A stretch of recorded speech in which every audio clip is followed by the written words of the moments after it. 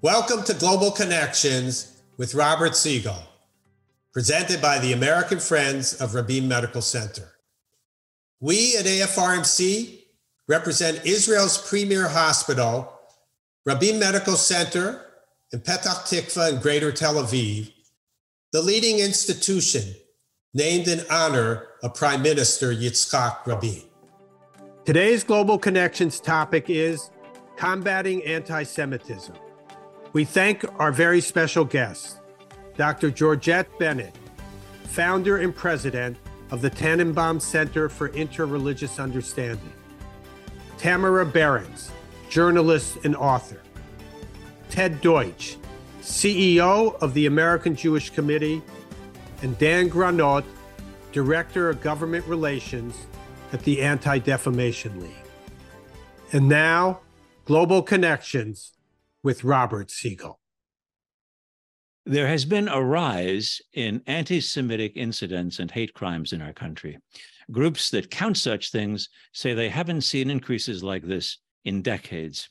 While most racially motivated hate crimes in America target African Americans, more than 60% of crimes inspired by religious hatred have been directed at Jews. We may ask why this is happening, why it's taking place, but we can no longer ask whether it is taking place. The question we're posing today is, what can be done about it? What can be done to combat anti-Semitism? What is being done, and are there any new ideas at work?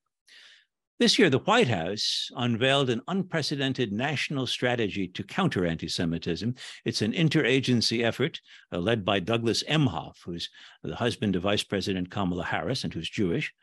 That's one of the subjects we're going to hear a lot about in this hour from a very interesting panel. Our first panelist is Dan Granot, who's Director of Government Relations for the Anti-Defamation League. The ADL has been at the forefront of fighting anti-Semitism since it was founded over a century ago.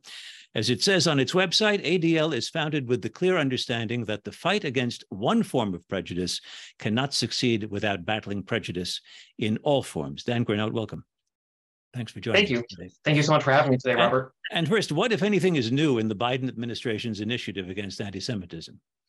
So it's a great question. And, I think what's so historic about the plan, first off, is it's the breadth and the depth of it, right? 200 specific policy proposals for both government and civil society to be approaching with specific agencies, stakeholders, and I think almost most importantly, timelines, right? Timelines that we are all trying to ensure we hit within a 12-month time period, in addition to a series of commitments that ADL and others have taken on top of the plan.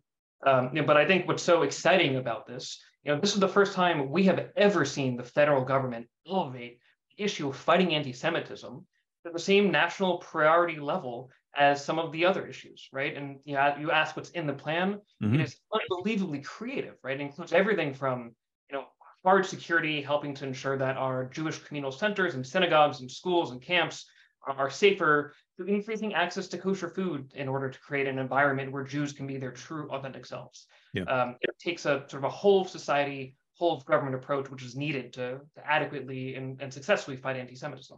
There are many appeals to Congress. Has the strategy met with bipartisan support on Capitol Hill?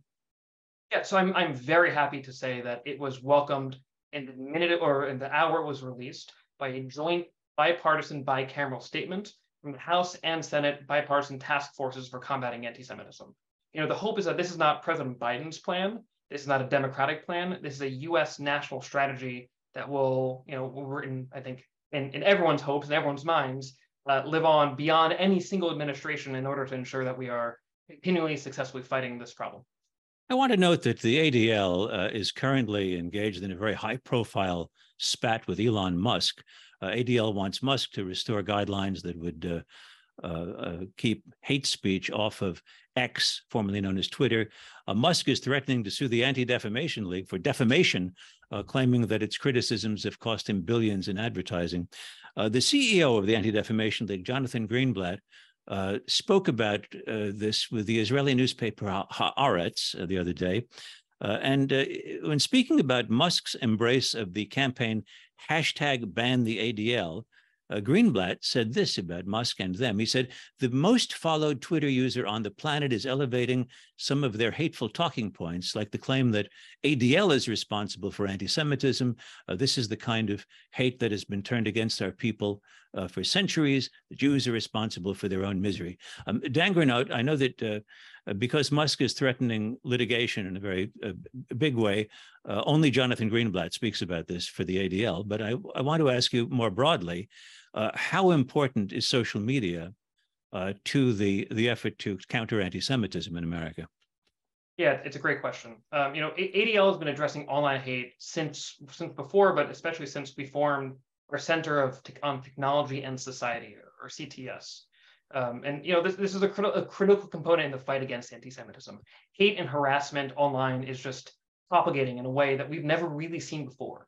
Hateful content on social media platforms is oftentimes not being pulled down, and it's allowing this content to become mainstream and normalized and become more accepted amongst younger generations. At ADL, we developed something called our Repair Plan. This is our legislative solution to fighting online hate, and includes such things as reforming Section 230 or creating batch reporting, so a user can report multiple harmful comments at once. So it's not just someone being taken over. Whether it is implementing different strategies that ADL views as tools to prevent this hate from propagating in the first place, and creating a safe environment for us to all exist online.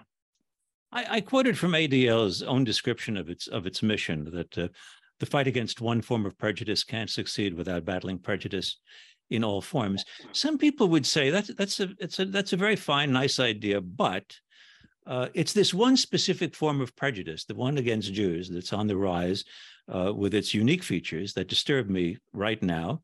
And while, say, the issues raised by trans kids in high school sports may prick the conscience and may be important, it risks diluting the effort, taking our eye off the ball. What do you say to that?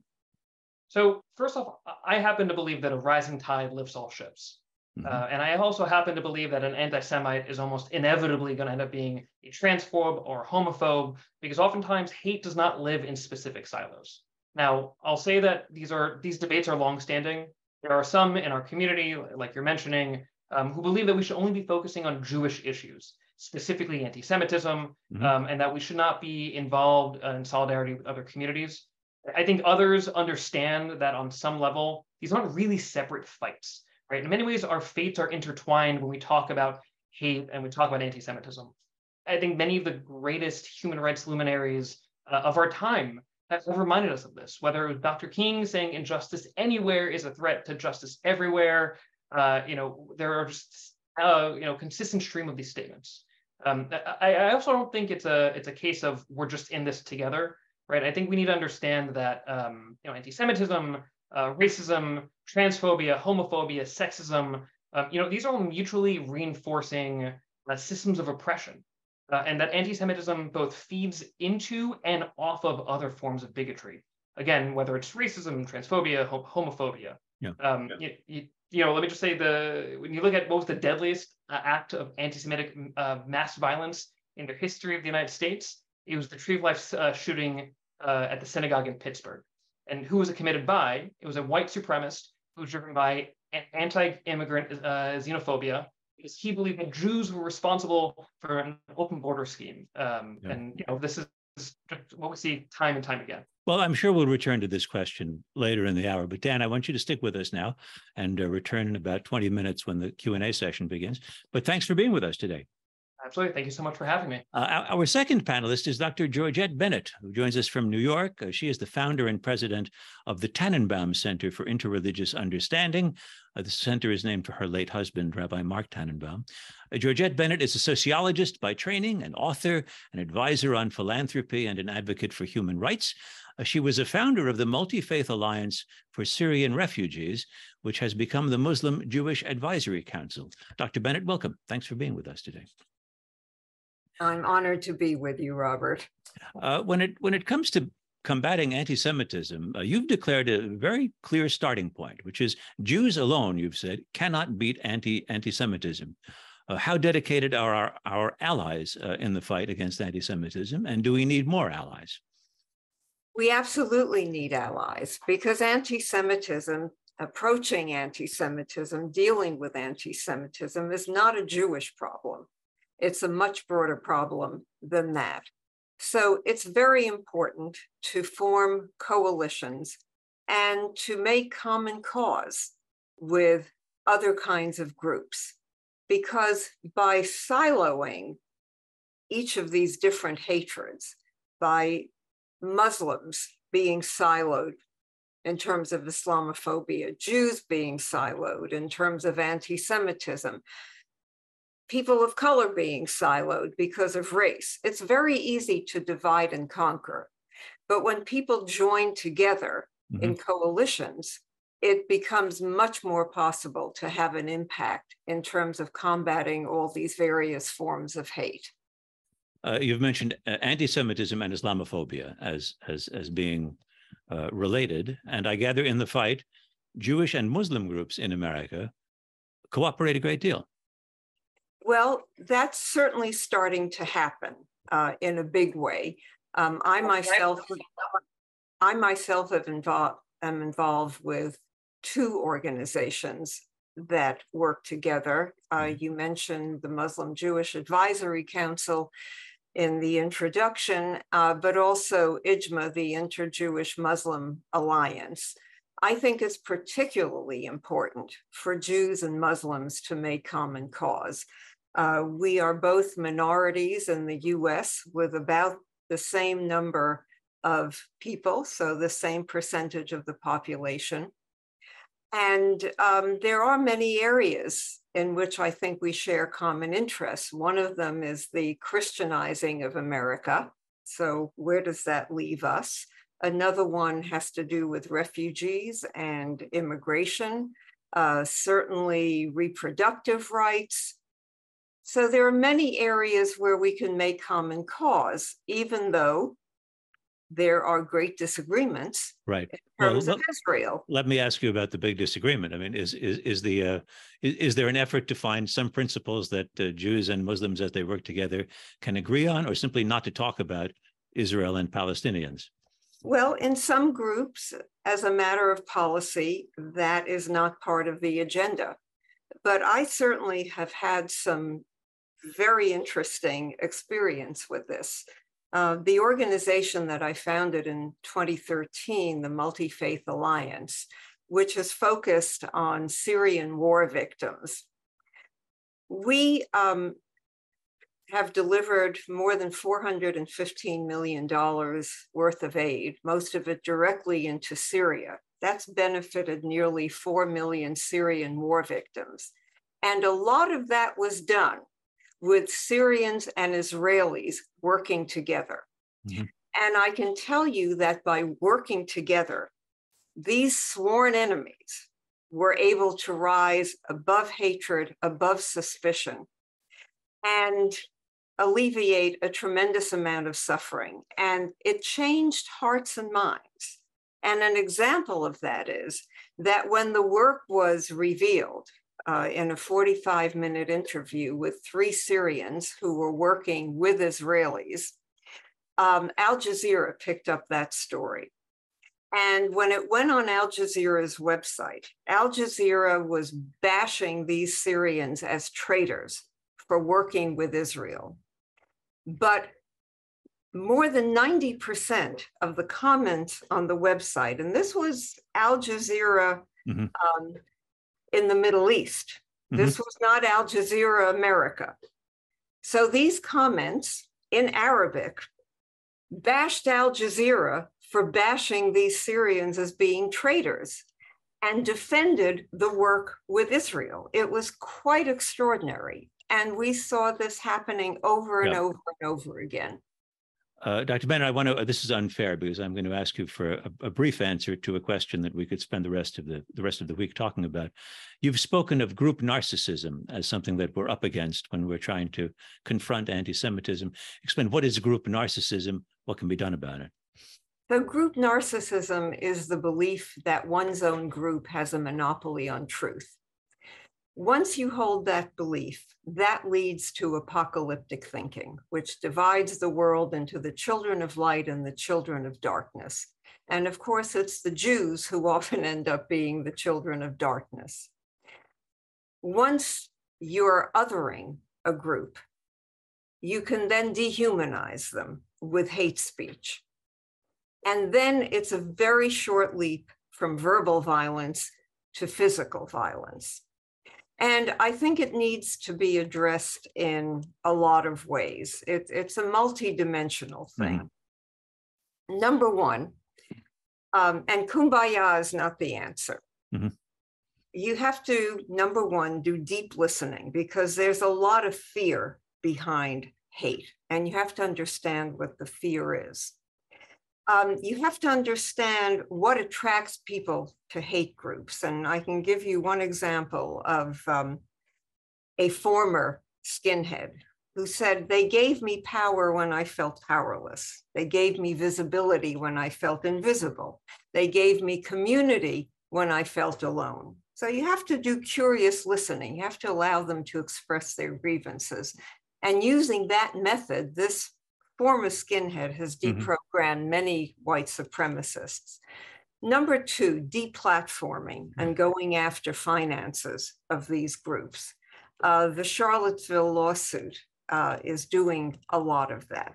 Number three, counter propaganda and deprogramming. You've got to delegitimize the reference group, because it's only when that's seen as flawed that its adherents will be open to alternate thinking. And we see that happening with the people who have left QAnon, for example. Yes.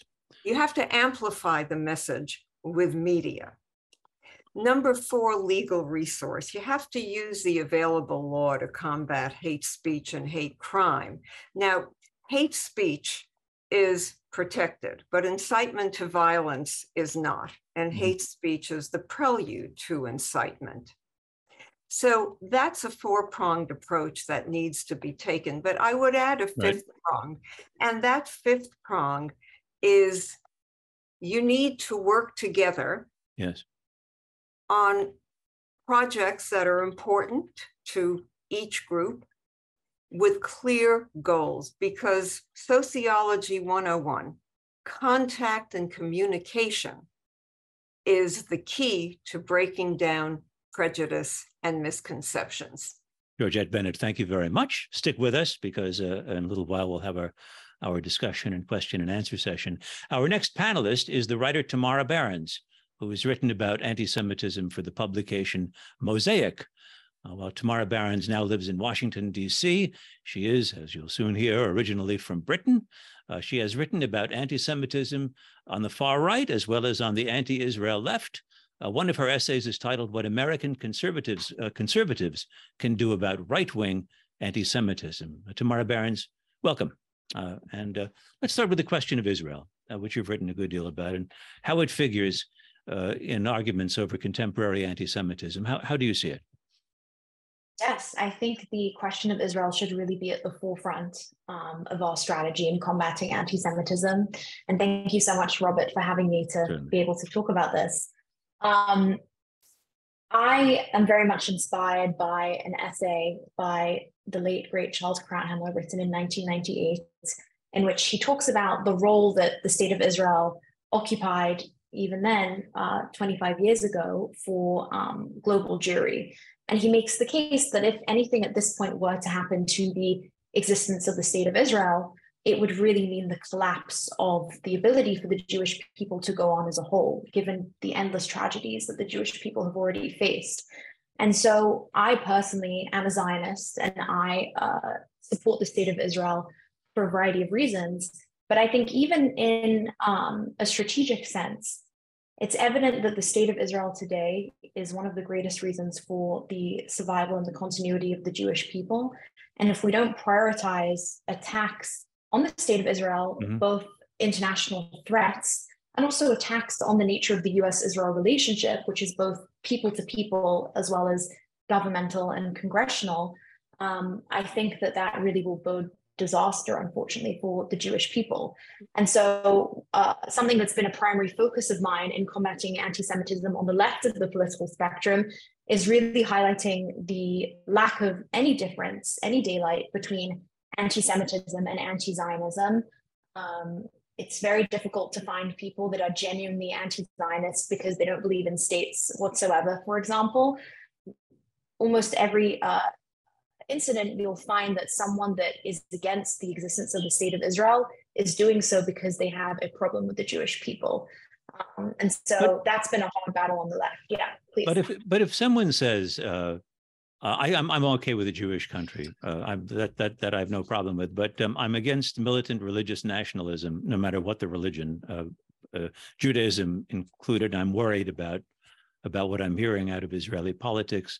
And also, I wonder, Israel now has a higher per capita GDP than Western Europe. Why are we still giving them billions of dollars in military aid? To you, is that the mark of an anti-Semite asking those questions? Or can you imagine someone who's skeptical of US policy and who can either be answered successfully or not? I don't think that view is inherently anti-Semitic, but I do think it's a problem. And I think the publicization of false claims like that the US-Israel relationship only benefits the state of Israel, when in fact, it's actually the United States that benefits greatly from being able to support its main ally in the Middle East, a security partner in many ways. I think that's very dangerous. I think that those views do have more popularity today on the far right and on the far left.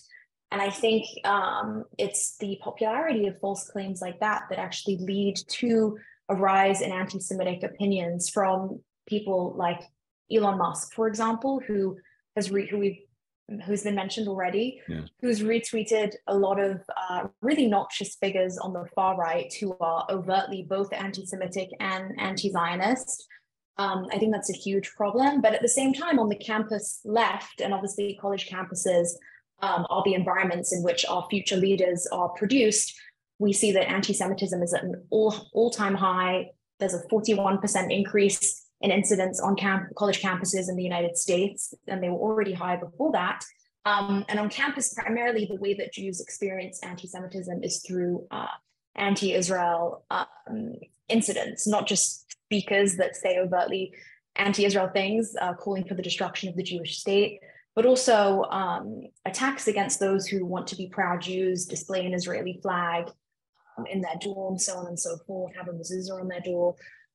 So I think it's all connected. I don't think that it's inherently anti-Semitic to have legitimate criticism of the state of Israel, but I think we focus a little too much on that, and we should be more attuned to the fact that this environment of just, it's acceptable to have much more focus on what the state of Israel does wrong, as opposed to a variety of countries around the world that are engaging in severe human rights abuses, refugee crises, as we've talked about already. I think that focus on Israel is destructive. Let me ask you a question again. It's unfair. I'm asking you for the 60-second version now. But I mentioned the title of your essay, What American Conservatives Can Do About Anti-Semitism. In a nutshell, what can American conservatives do about anti-Semitism on the right? Yes, great question. Thank you. So I am a conservative. That's been my home for really the entirety of my intellectual development. And I care deeply about the preservation of conservative institutions in America. So I'm talking about magazines, think tanks, institutions that bring ideas forth, not necessarily political institutions. And I think that I've noticed that a lot of these are increasingly beholden to an atmosphere in American public life in which whoever shouts the loudest, no matter really the substance of what they're trying to say, is able to get their message through just merely because of the way social media is organized, in favor of these sort of individuals that used to be on the fringes and really organized against, I think, established institutions that we should be showing loyalty to. So what can American conservatives do? I think that we need to be really aware of the spreading of anti-Semitism on the far right and how that impacts the conservative mainstream. Anti-Semitism absolutely exists on the far left. And, I've just talked about anti-Zionism, which I do think is primarily a problem on the far left. That being said, these ideas are beginning to take hold on the far right as well, with individuals who have far too much popularity, hundreds of thousands of combined followers, millions of followers on social media websites, propagating the view that there's a Jewish lobby that controls the United States, and that's the reason for US support for Israel. And we really need to be making the case that US support for Israel benefits both the United States and Israel and the Jewish people, and that the Jewish people are a special entity. The Jewish people, I think, have given the world so much, monotheism, morality, in my view, really comes from the Jewish faith. And I think that's something that we need to be comfortable in saying. Yes, the Jewish people are different. We're not like everybody else, and that's a good thing. I don't think we should shy away from that conversation by any means and trying to sort of create this false narrative that the Jewish people are just like any other minority. That's not true. We have to own who we are, and we have to be honest about that, and we should be proud of who we are. Tamara Berens, thank you very much. And we'll be back to you when all of the panelists talk together in just a few minutes. But first, we turn to our fourth panelist, Ted Deutch, who is the president of the American Jewish Committee, chief executive officer, I should say. From 2010 until 2022, Ted Deutch was a Democratic member of the House of Representatives from Florida. His district included parts of Broward and Palm Beach counties. In the House, Deutch chaired the Ethics Committee, and before serving in Washington, Ted Deutch spent 4 years in the Florida State Senate. And the demands of his schedule mean that he's just with us for a few minutes. Good to see you, Ted Deutch. How are you? It's great to be with you. Thanks for having me, Robert. Let's hear from you on the Biden initiative. It's unprecedented. We've heard from our representative from the ADL, Dan Granot, of all of the new features of it. Have things actually happened? That is there motion on Capitol Hill toward passing things that are urged in this initiative? Are there are companies changing their policies all around us? What's going on? As a matter of fact, there's, first of all, it is unprecedented. We don't take for granted the fact that a community like ours, the Jewish community, is very small. The fact that the White House is committed to move forward with this strategy is because they acknowledge that anti-Semitism doesn't only affect the Jewish community, it affects the country as a whole. And it's the reason that it's not just limited to actions that the executive branch can take or actions that Congress can take, but it's a whole of society approach. That said, there have been some significant steps already. The Small Business Administration, again, SBA, not a part of the government you would think spends time tackling anti-Semitism. We just recently signed a strategic alliance memo with the SBA to jointly address anti-Semitism with small businesses. The administrator and I had a town hall meeting with businesses who want to be able to respond. They didn't have the tools. We'll be doing that now all over the country. The U.S. Conference of Mayors, again, this is not a congressional action, although Congress is busy looking at all of the ways they can be involved. And I'm looking forward to engaging with them when I'm there in October. But the Conference of Mayors is now working to ensure that mayors across the country can follow through on what's in the national strategy. We've provided them with a mayor's guide to implementing the national strategy.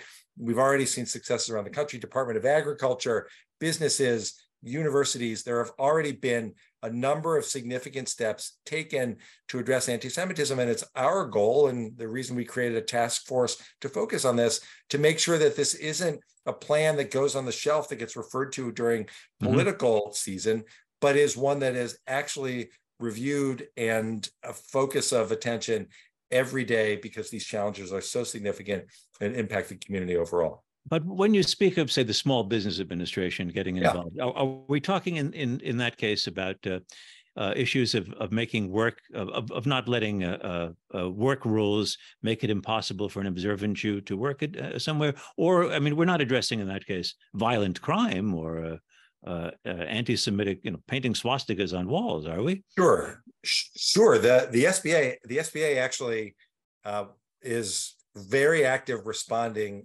to emergencies. This is just something that they ought to also focus on. So it means it means everything across the board, from small business owners that are owned by members of the Jewish community that face anti-Semitism and helping them respond to those very specific acts, to businesses that don't think about how to accommodate their Jewish employees, how to respond when their Jewish employees feel at risk, the kind of information that doesn't come naturally to them. They're busy trying to make ends meet and profit in their company. This is a serious effort on the part of the SBA overall and its regional offices now to partner, in this case, to partner with us to ensure that they're covering the whole range of issues that can help protect the Jewish community.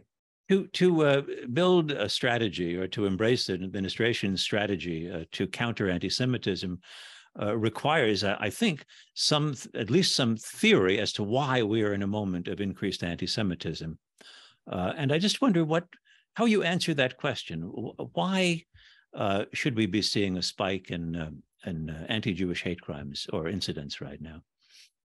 Sure. Well, look, first, it starts, Robert, with an acknowledgement that anti-Semitism, the hatred of Jews, is really at a base level. These are conspiracy theories, and they're conspiracy theories that throughout time have led to violence against the Jewish community, expulsion of Jews from nations, obviously, in the worst case, the attempted annihilation of the Jewish people during the Holocaust. So if you think about what's gone on in America and around the world, COVID actually helped bring conspiracy theories front and center. The rise of QAnon obviously brought conspiracy theories, many of them anti-Semitic, fundamentally anti-Semitic, to the fore. We saw conspiracy theories around the last election. We've seen conspiracy theories spread even in Congress, espoused by members of Congress. So when you see conspiracy theories rise overall, it is unfortunately the case throughout history that it's the Jewish community that's so often the scapegoat. And then add to that the normalization of anti-Semitism through social media, the fact that when Kanye West decides to go on an anti-Semitic rant on Twitter, that has repercussions far beyond inviting the anti-Semites out from under the rocks to hang banners across the I-4 in California, to deposit anti-Semitic flyers and leaflets across the country. So we've got to tackle all of this if we're going to seriously confront this challenge. I'm just curious, how do you, for people who wonder how one can control or keep anti-Semitic speech off of social media, what for you is the dividing line? What is the red line that separates ugly speech that's defended by the First Amendment and that we should expect people will engage in, and on the other hand, speech that steps into an area where it should be suppressed? Well, again, I think, Robert, we have to start with the acknowledgement that that social media is these are major businesses that have very clear rules about what one can and cannot do on the platform. This isn't the town square. This isn't a public space. And so, yes, it's important for us to acknowledge that there's a broad exchange of ideas that happens all the time. It's America. Of course, we support the First Amendment, but at the same time, if someone doesn't follow the rules of the company, then those rules should be enforced. And in the case of social media companies, that means making clear that if someone engages in anti-Semitism, in Holocaust denial and revisionism, that there's no place for that on the platform. If someone engages in conspiracy theories about Jews, that shouldn't be tolerated. These are the conversations that we have with the social media companies. This is what I discussed with the CEO of X just a couple of weeks ago in our office, and suggested some very specific steps that can be taken to help better identify anti-Semitism, make sure that there aren't blind spots, that everyone understands that language that they might not think is problematic is often rooted in a really dark and awful anti-Semitic history. And by doing that, we can start to ensure that the spaces online are safer and safer for everyone to participate. Ted Deutch, thanks a lot for being with us today during the time that you could spare. It's good to see you again. And Likewise. I'd like to Thanks so much. You bet. I'd like to bring back right now Dan Granot, Georgette Bennett, and Tamara Berens. And we'll toss around a couple of questions. I have one that I'd like to hear from all of you, since it hasn't come up yet. But the first pillar of the White House initiative is it deals ultimately with Holocaust education. And I know that it's very common when somebody commits a public act of anti-Semitism, bring him to the Holocaust Museum and let the ball players see what happened in Europe 70 years ago. The writer Dara Horn has written about how people love dead Jews and has said that instead the things that Tamara Berens was talking about, that Jews should be responding to anti-Semitism with, are more positive. What role does the Holocaust and what role does Holocaust education play in combating anti-Semitism? And we'll start with Dan Granot and then go in that order. Dan? Well, thanks for asking my question. I think one of the most interesting things I've learned in my time with the ADL is that even the most basic information about the Holocaust, just knowing how many Jews were murdered in the Holocaust, is correlated with significantly lower levels of anti-Semitism. We've seen through several of our studies, through our Center on Anti-Semitism Research, that strong evidence points that those who have studied the Holocaust, particularly if it's at the school level, have lower levels of anti-Semitism long-term. Georgette Bennett? So I have a slightly different take.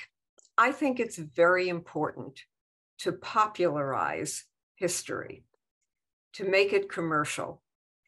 I think that one of the programs that had the greatest impact on anti-Semitism and understanding the Holocaust was the series called The Holocaust that came out, several decades ago now. But the impact of it was absolutely tremendous in terms of attitudes toward Jews and the understanding of the Holocaust. I think we need to do much more of that, popularize it, use popular vehicles to talk about history. And Tamara Berens, do you think it's a central part of combating anti-Semitism? I think it's important, but I think ultimately Holocaust education can unfortunately be meaningless if it isn't tied to education about who Jews are today, what living, thriving Jews look like. And obviously that involves education about the state of Israel, the foundation of the state of Israel. And it also involves education about Jewish Americans and the different types of Jewish Americans that exist, what they look like, how they practice. I do agree with a lot of Dara Horn's point, as you mentioned from her book, People Love Dead Jews, that people have a discomfort with Jewish survival, Jewish thriving. And I think that perhaps comes from this emphasis on tragedy without really telling the other side of the story that, yes, there was a terrible tragedy that we should forever remember as Jews, and Americans should absolutely be educated and aware. But that being said, after the tragedy does come survival and renewal, the miracle of the state of Israel, and also the thriving of Jewish communities in America. Our viewer, Bob Olesh, who writes, I am Jewish. How can anti-Semitism be eliminated if most people need a scapegoat when something goes wrong in their life?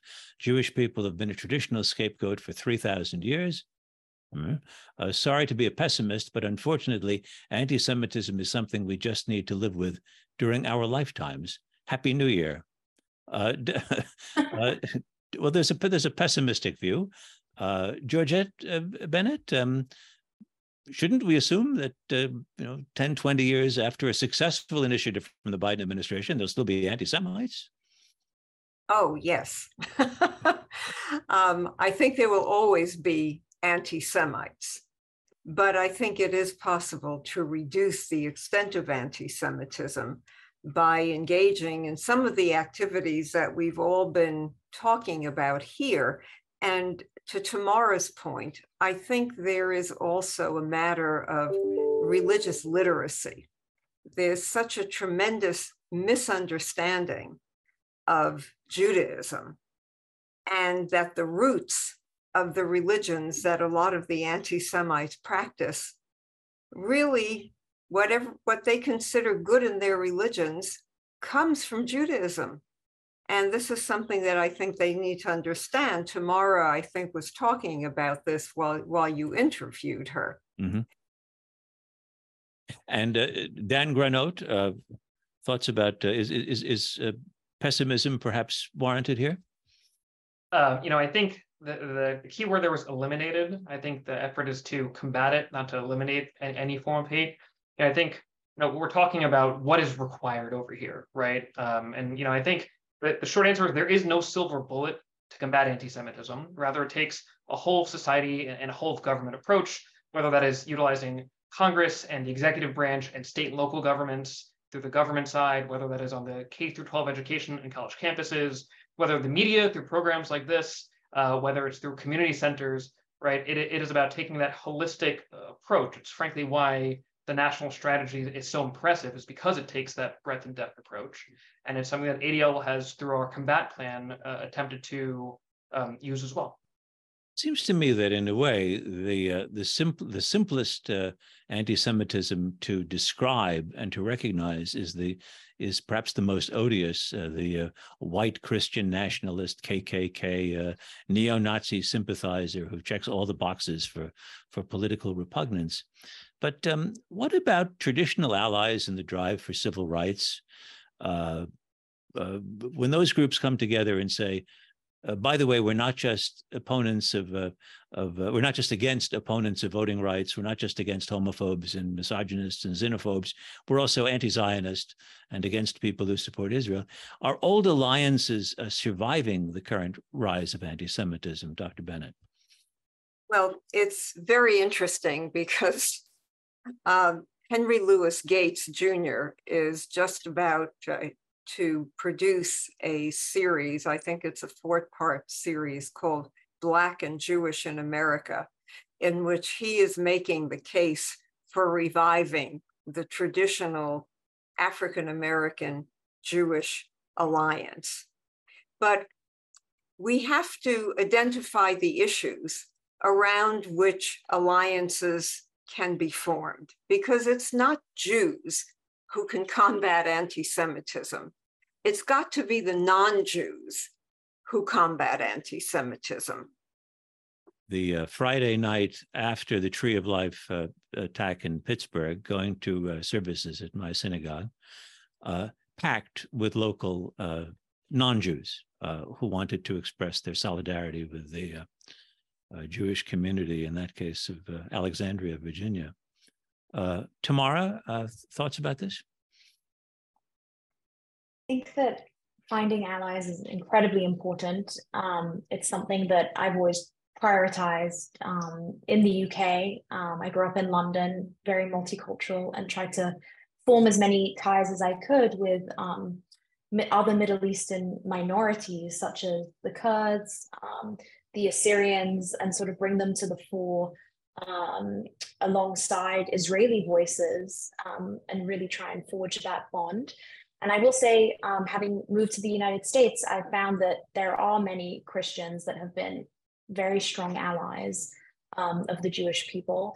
And I think a lot of the misconceptions of Christian Zionism are, I hope, starting to reduce, seeing the kind of genuine support, not just for the state of Israel, but also support for Jews facing anti-Semitism from prominent Christian voices. I think there's a lot more that can be done.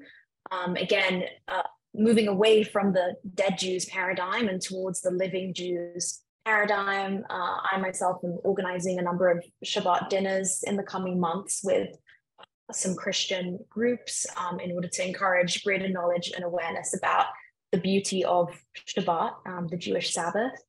And it's something that I hope to expand to other religious minorities as well. Dan Granot, thoughts about this? Yeah, look, I think that the loudest voice makes the most noise. But I think in reality, we are standing on the shoulders of giants today when it comes to partnership and allyship. Look, just a couple weeks ago, we saw the 60th anniversary of the March on Washington here in Washington, D.C. And we saw the strength of the Jewish African-American partnership in the fight for civil rights.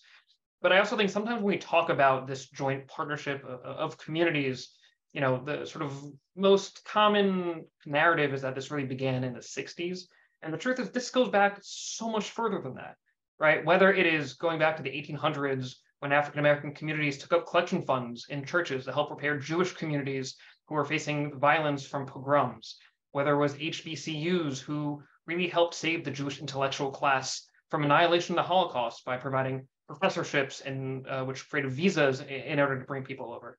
I think that's the real story over here, when oftentimes we end up focusing on headlines or someone who makes a lot of attention on a social media platform. I'd like to build on the point that Dan just made. It's very important to appreciate the risks that our allies sometimes take. And we don't hear enough expressions of appreciation. When we were working with Syrians and getting them working with Israelis, they were putting targets on their own backs, by doing that. During Vatican Council II, a lot of Jews were very critical about what was going on with the drafting of Nostra Aetate. And they didn't fully understand the risks that the church was taking in terms of that document, the risks that Catholics were experiencing in countries, especially Arab countries, that were opposed to anything in that document that was nice to Jews. So when we form these alliances, we have to be aware of the risks that our allies are sometimes taking, and we need to appreciate that. That's an interesting point. That it's not always easy for people to take the side of Jews in arguments over anti-Semitism. People from countries in the Middle East might find that quite dangerous. In fact, even on U.S. college campuses. Well, here's what the White House strategy to counter anti-Semitism says about campuses. It says Jewish students and educators are targeted for derision and exclusion on college campuses, often because of their real or perceived views about the state of Israel. When Jews are targeted because of their beliefs or their identity, when Israel is singled out because of anti-Jewish hatred, that is anti-Semitism, and that is unacceptable. Tamara Berens, it's pretty strong statement coming from the White House. Absolutely, and I think that statement is welcomed. Anti-Semitism on college campuses has an impact for generations to come. It creates an environment in which Jewish students presently feel uncomfortable being who they are. But as I mentioned earlier, college campuses are obviously the incubator of future leaders in the United States and globally. And if we want to ensure a future in which people are broadly supportive of the basic survival of the Jewish people and obviously of the state of Israel's right to exist, then we absolutely need to do more to combat anti-Semitism on college campuses. Here's a question from a viewer. How can American companies deal with anti-Semitic speech and racial prejudice among employees? Dan Granot, how can? Yeah, I'd love to start with that. ADL recently released we're calling a workplace pledge against anti-Semitism. This is how we're trying to translate the national strategy into companies. This is whether it's using anti-Semitism, DEIA, discrimination, anti-discrimination training, whether it is adopting some of the principles within the national strategy. We've been working with several agencies to help implement it, whether it is EEOC or OPM or OMB or any of the many acronymed agencies in the government that are responsible for the workforce, to ensure that people know their rights. Because I think what we often find is people just don't understand what is something to issue a complaint, and if there is a complaint, where to go, how to do it, what to go about in order to ensure that they are protected as a Jewish employee. I asked Ted Deutch a few minutes ago when he was with us for an explanation, a theory of why it is that we're talking about a spike in anti-Semitic incidents and hate crimes. Dr. Georgette Bennett, you've described the group narcissism at work. You've described conspiratorial thinking. But why now? Why should all this be on the rise at this moment? Well, I'm a sociologist, and everything that Tamara and Dan have said is absolutely correct. But there's another factor as well. Anti-Semitism has become acceptable. It's become acceptable. And what we have to do is we make it unacceptable in the same way that we made smoking unacceptable. Smoking is no longer cool. Well, anti-Semitism has become cool. Well, I think what did in smoking ultimately was serious federal government action and heavy taxation, so that a pack of cigarettes costs a lot more than it used to when I was smoking. Well, how do you do something comparable to that? Yes. Well, we are doing something comparable. As I mentioned during our one-to-one conversation, Robert, yes, you can employ taxation, you can employ deplatforming, and that is, I mean, that was done with the Ku Klux Klan a long time ago. The FBI went after them, the IRS went after them, and the IRS is what ultimately bankrupted them. The same thing is going on now with the lawsuits against these extremist groups in Charlottesville. Mm-hmm. So yes, you can employ the same techniques, but you also have to look at the sociological angle, which is what makes it socially acceptable, and then also tackling that. And that means counter-messaging, counter-propaganda, and delegitimizing the groups that promote it. I'd like to hear from the three of you as we wrap up about how hopeful you are. Tamara, I remember interviewing the English lawyer Anthony Julius about a year after Jeremy Corbyn had been pushed out of the leadership of the British Labour Party. Corbyn had at least not found nothing wrong with consorting with anti-Semites, it seemed, and if not encouraging them in some respects. A year later, I was curious, and Anthony Julius said, "No, there's been real improvement. Changing leaders made a really big impact on the Labour Party, and things are much better right now." I was surprised by how positive he was about things. How optimistic, how hopeful generally are you? Yes, no, that's a great question. Thank you. We haven't spoken really about the UK, given there's so much to talk about in the US. I think I am overall optimistic in that I do think there is a historic precedent for friendships between the American people and the Jewish people, and obviously American Jews. America was really the first nation to grant religious liberty to the Jewish people. And I think even today we see, a flourishing set of communities around the country. And I'm optimistic, I'm hopeful, certainly compared to other areas around the world where, leaders are less serious about really tackling anti-Semitism. That being said, since you mentioned the British example, what really had to occur in order to have Jeremy Corbyn pushed out from the Labour Party and sanctioned as he deserved to be, was a concerted effort community-wide that didn't start from established communal institutions. It started from grassroots institutions that spoke up about something that they noticed, that they felt the Jewish community as a whole, the organized Jewish community, wasn't doing enough to challenge. And then eventually, thankfully, that spread to a community-wide approach. So it was a very challenging battle, required a lot of hard work, but I think with hard work, we can and should be optimistic in the US. And Dan Granot? So, we mentioned earlier that ADL has been tracking anti-Semitic attitudes since the 60s and incidents since the 70s. And we're seeing sort of high rises and high record levels of both. And yet, I sometimes say that the Kanye is right banner that was over the 405 or 305 or whichever highway it was in LA, I think it was 405. That did more to elevate and amplify the fight against anti-Semitism than so much else that's happened, right? I think in many ways that was the moment where it translated from those of us who spend our life studying this to everyday layman's terms, that they recognize that this was an issue.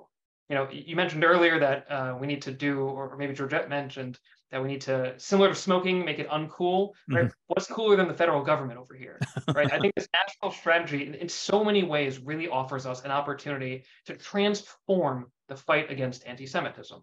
So, a plan is only as good as it's implemented. There's a reason that we're spending at ADL so much time helping to implement this strategy.